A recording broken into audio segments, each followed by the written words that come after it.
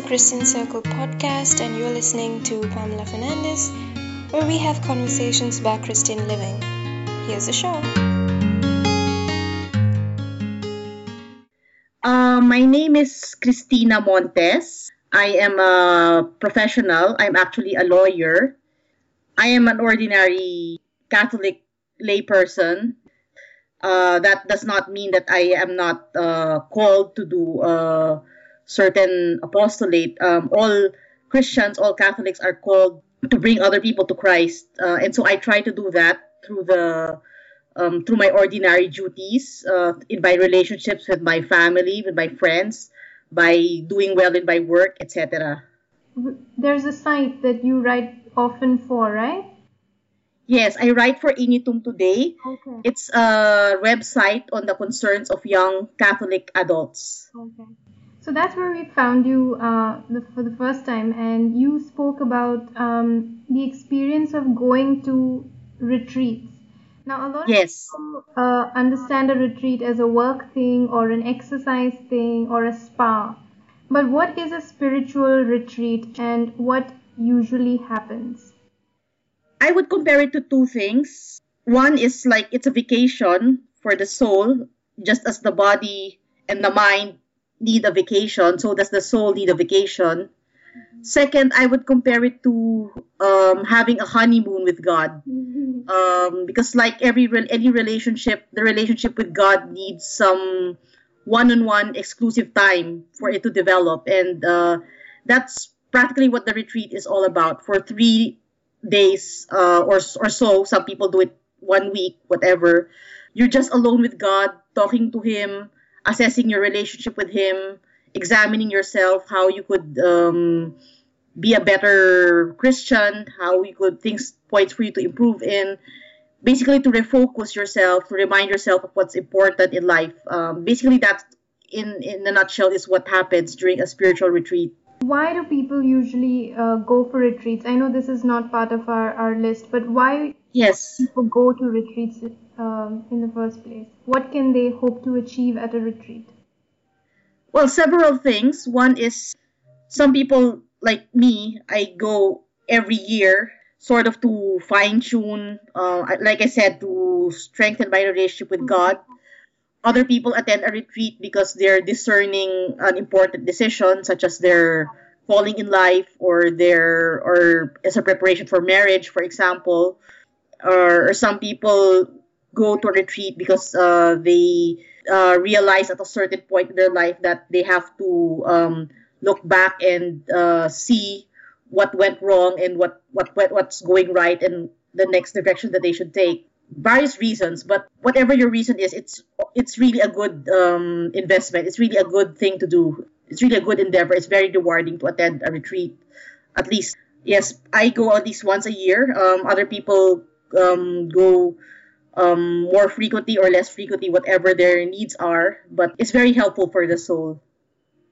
But there are so many, there are so many retreats today. You've got silent retreats, you've got walking retreats, you've got retreats with the nuns, you've got retreats with the priests. They're all so different.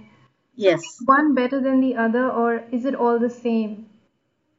Well, okay, they're all different because people are different and we are all unique individuals. We all have our own ways of dealing with God, and God has His own way of approaching us. He approaches us according to our own personalities, and for some people would prefer a retreat that's more silent, that's more reflective. Other people would prefer a retreat where there's more interaction, but just the same with time for reflection. People are different. That's why there are different kinds of retreats, but all of them have few elements in common, such as the time for prayer, time for reflection, and especially in Catholic retreats, the opportunity to speak with a spiritual advisor or to go to confession for counseling, and all of them have these common elements. But regardless of what kind of retreat you attend, what really matters is your disposition, your attitude, the attitude of being open to whatever God will show you during the retreat, the attitude of being receptive to whatever God will tell you during the retreat in the silence of your prayer and your reflection. So So, since you've been to so many retreats, how is it that you select one? I mean, for yourself, what is your usual plan like that? This is what I need this year. So, you look at the retreats and then you pick one. How do you go about picking a retreat for yourself? Well, personally, ever since for a long time, I've been active in the activities of the Catholic group Opus Dei, and I attend their retreats. I personally appeal to me because it's very practical. It's very suited for ordinary lay persons like me, who I'm a professional, and for other people who are mothers, who are working women, and they present a spirituality that's challenging, yes, but at the same time doable. And as an aside, I would also say in the retreat facilities, they usually serve good food. Well, of course, there's nothing wrong with appreciating these little things that God sends us during the retreats. But yes, and I attend those retreats because those were the retreats that I have been exposed to ever since I was young, since my parents both are members, and I went to a school that was run by that organization. But really, whatever retreat, usually you learn about a retreat because somebody invites you to it, or because let's say you see an announcement, you see a poster, you see a poster, or you hear an announcement in church, in their parish, whatever. I'd like to think that whenever somebody invites you to a retreat, whenever you see a poster or you see an announcement and it seems to tick, you seems to be interested in it, it could be God calling you for some days alone with Him. So the fact that the fact that you get to know of a retreat that is available, that is open, that could be a sign that God wants you to spend those days away with Him. So there are many ways by which people get in touch with a retreat, but what's crucial is that when you the invitation to attend one is really an invitation to spend days alone with God. I think that's fantastic advice. So sometimes it's just that people tell you something and then you realize that it's God telling you Himself. Yes, that's true. Yes, that's true. God speaks through different ways, and usually through the ordinary events of our life. Usually there is a message for God there in the ordinary events of our life, and that could include an invitation to attend a retreat, or getting to know of an announcement of a retreat that will be ongoing. God could have a message there. Now, what about the price and the sacrifice that it involves to make a retreat? Because all of these retreats usually happen on work days. And yes, of course, it entails sacrifices. Like most retreats, you would have to pay a fee, just usually for the food, for the maintenance of the venue. And then you'd have to schedule a leave from work. So that means having to, for example, work overtime for the days leading up to the days of your retreat. You'd really have to schedule it. You'd really have to find time for it. That means it could mean having to give up other enjoyable activities. It could mean it does entail some sacrifices, yes. But in life, everything that's worth it entails sacrifice. What are the rewards of doing a retreat? Okay, the rewards, basically it increases your it improves your spiritual life. You get to know yourself better, you get to know God better, and basically it's putting that warmth back into your relationship with God. That's basically the very first reward of attending a retreat. Now, some people especially those who have attended retreats for so many years in their life, some people, they go every year, and sometimes there's the temptation to think, I'm not improving at all. The goals that I set for this retreat are the same that I made the last time. Yes, sometimes the temptation to think that way is there, but that's not true, of course. Of course, there will be improvement. God always rewards those who want to put the effort in wanting to love Him and wanting to serve Him better. And just think about it. How much worse would you be if you haven't been attending these retreats? Yes. So it really is. It really gives a big push for your spiritual life, and it's you have those 3 days talking exclusively with God. Imagine. I noticed that before I go on a retreat, people always ask me, can you please pray for me? Because you'll have all that time doing nothing but praying. You'll have all the time to pray for your family, your friends, for all the things that you want to pray for.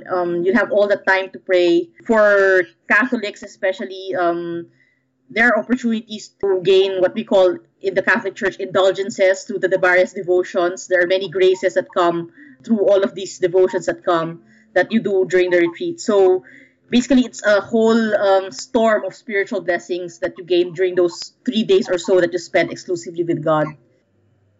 And there's one thing that you mentioned which I really loved in your post, and you say just when you're busy, that's the time to Yes. go on a retreat. Now, why do you say that, and when is the best time to attend one? Okay, I'm glad you asked that. Definitely, it will not be correct to just abandon your responsibilities just to attend a retreat. Definitely, you would have to make sure that before you go and after that before you go on a retreat, you've made arrangements for the things that would have to be attended to while you're gone. Arrangements for your children, arrangements for your work, etc. The reality is, there will always be something that will come up, no matter how much you try to fix everything. Something would always come up, and there's really that temptation to make God the second priority in your life. But we have to realize that yes, I remember there's this story about Saint John Paul II II. He was praying, and then one of his staff interrupted him, told him that there's somebody who would like to see him. And then Saint John Paul II said, let me finish my prayer first. And then the staff said, but it's an urgent matter. And Saint John Paul II said, if it's urgent, then all the more I have to pray. Because and that's a big lesson for all of us, because we tend to think that we can solve all our problems all our own. We tend to think that we're indispensable, but we have to realize that at times we just have to let go and let God take over. And we have to realize that when we leave things in God's hands, they're in very, very good hands. When is the best time to attend a retreat? Is it Well, the best time, it really depends on you. Of course, there will be several factors. First, your schedule.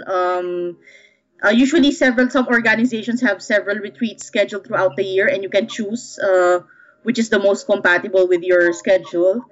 And then there are parishes, churches that organize retreats during special periods like Lent or Advent. That's also a good time to attend a retreat.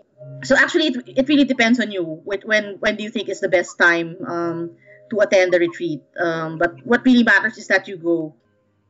And when somebody is undergoing particular problems or is facing spiritual challenges, is it Yes. advisable to make a retreat then, or do you still wait and get counsel separately before you make a retreat? It depends on what the problems are.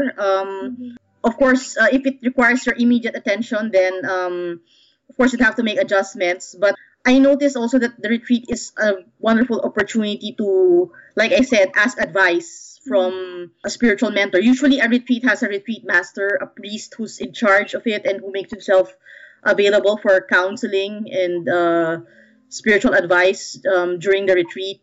And the retreat is a wonderful opportunity to have this, to ask advice from someone who will speak, who would help us discern what the will of God is.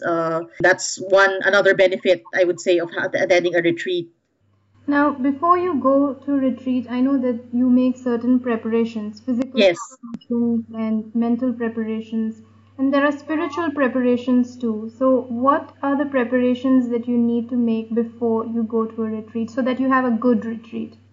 Okay, spiritual. Well, of course, like I said, of course, you do aside from the other preparations like making arrangements for your work, arrangements, the logistics, spiritual preparation, you basically to ask light from the Holy Spirit so that He will show you the things so that you could be more sensitive to the will of God during the retreat. Ask light from the Holy Spirit, ask for the grace to be open to what God will show you. And what's important during the retreat is to keep silence, both external silence and internal silence. Of course, it will depend. Like I said, there are various retreats. Some retreats have interactive sessions, but almost all retreats will have periods where you would have to be silent, where you would be encouraged to be silent physically and internally. Internally, because it's possible that you're silent physically, but inside you have a lot of doubts, a lot of worries. You're thinking of all sorts of things. You're thinking of your work. You're thinking of the next episode of the TV series that you're watching, etc. You have to quiet yourself exteriorly and interiorly, so that you could hear the word of God. Because God, remember that part in the Bible with about God and Elijah. Elijah was seeking God in the earthquake, in the fire, etc. But God was in the wind, in the gentle breeze. That's how God speaks to us. So that's an important part of the retreat, making ourselves sensitive to the word, to the will of God whenever He talks. And I know a lot of people will be on the fence about attending a retreat, but have you ever had a bad retreat?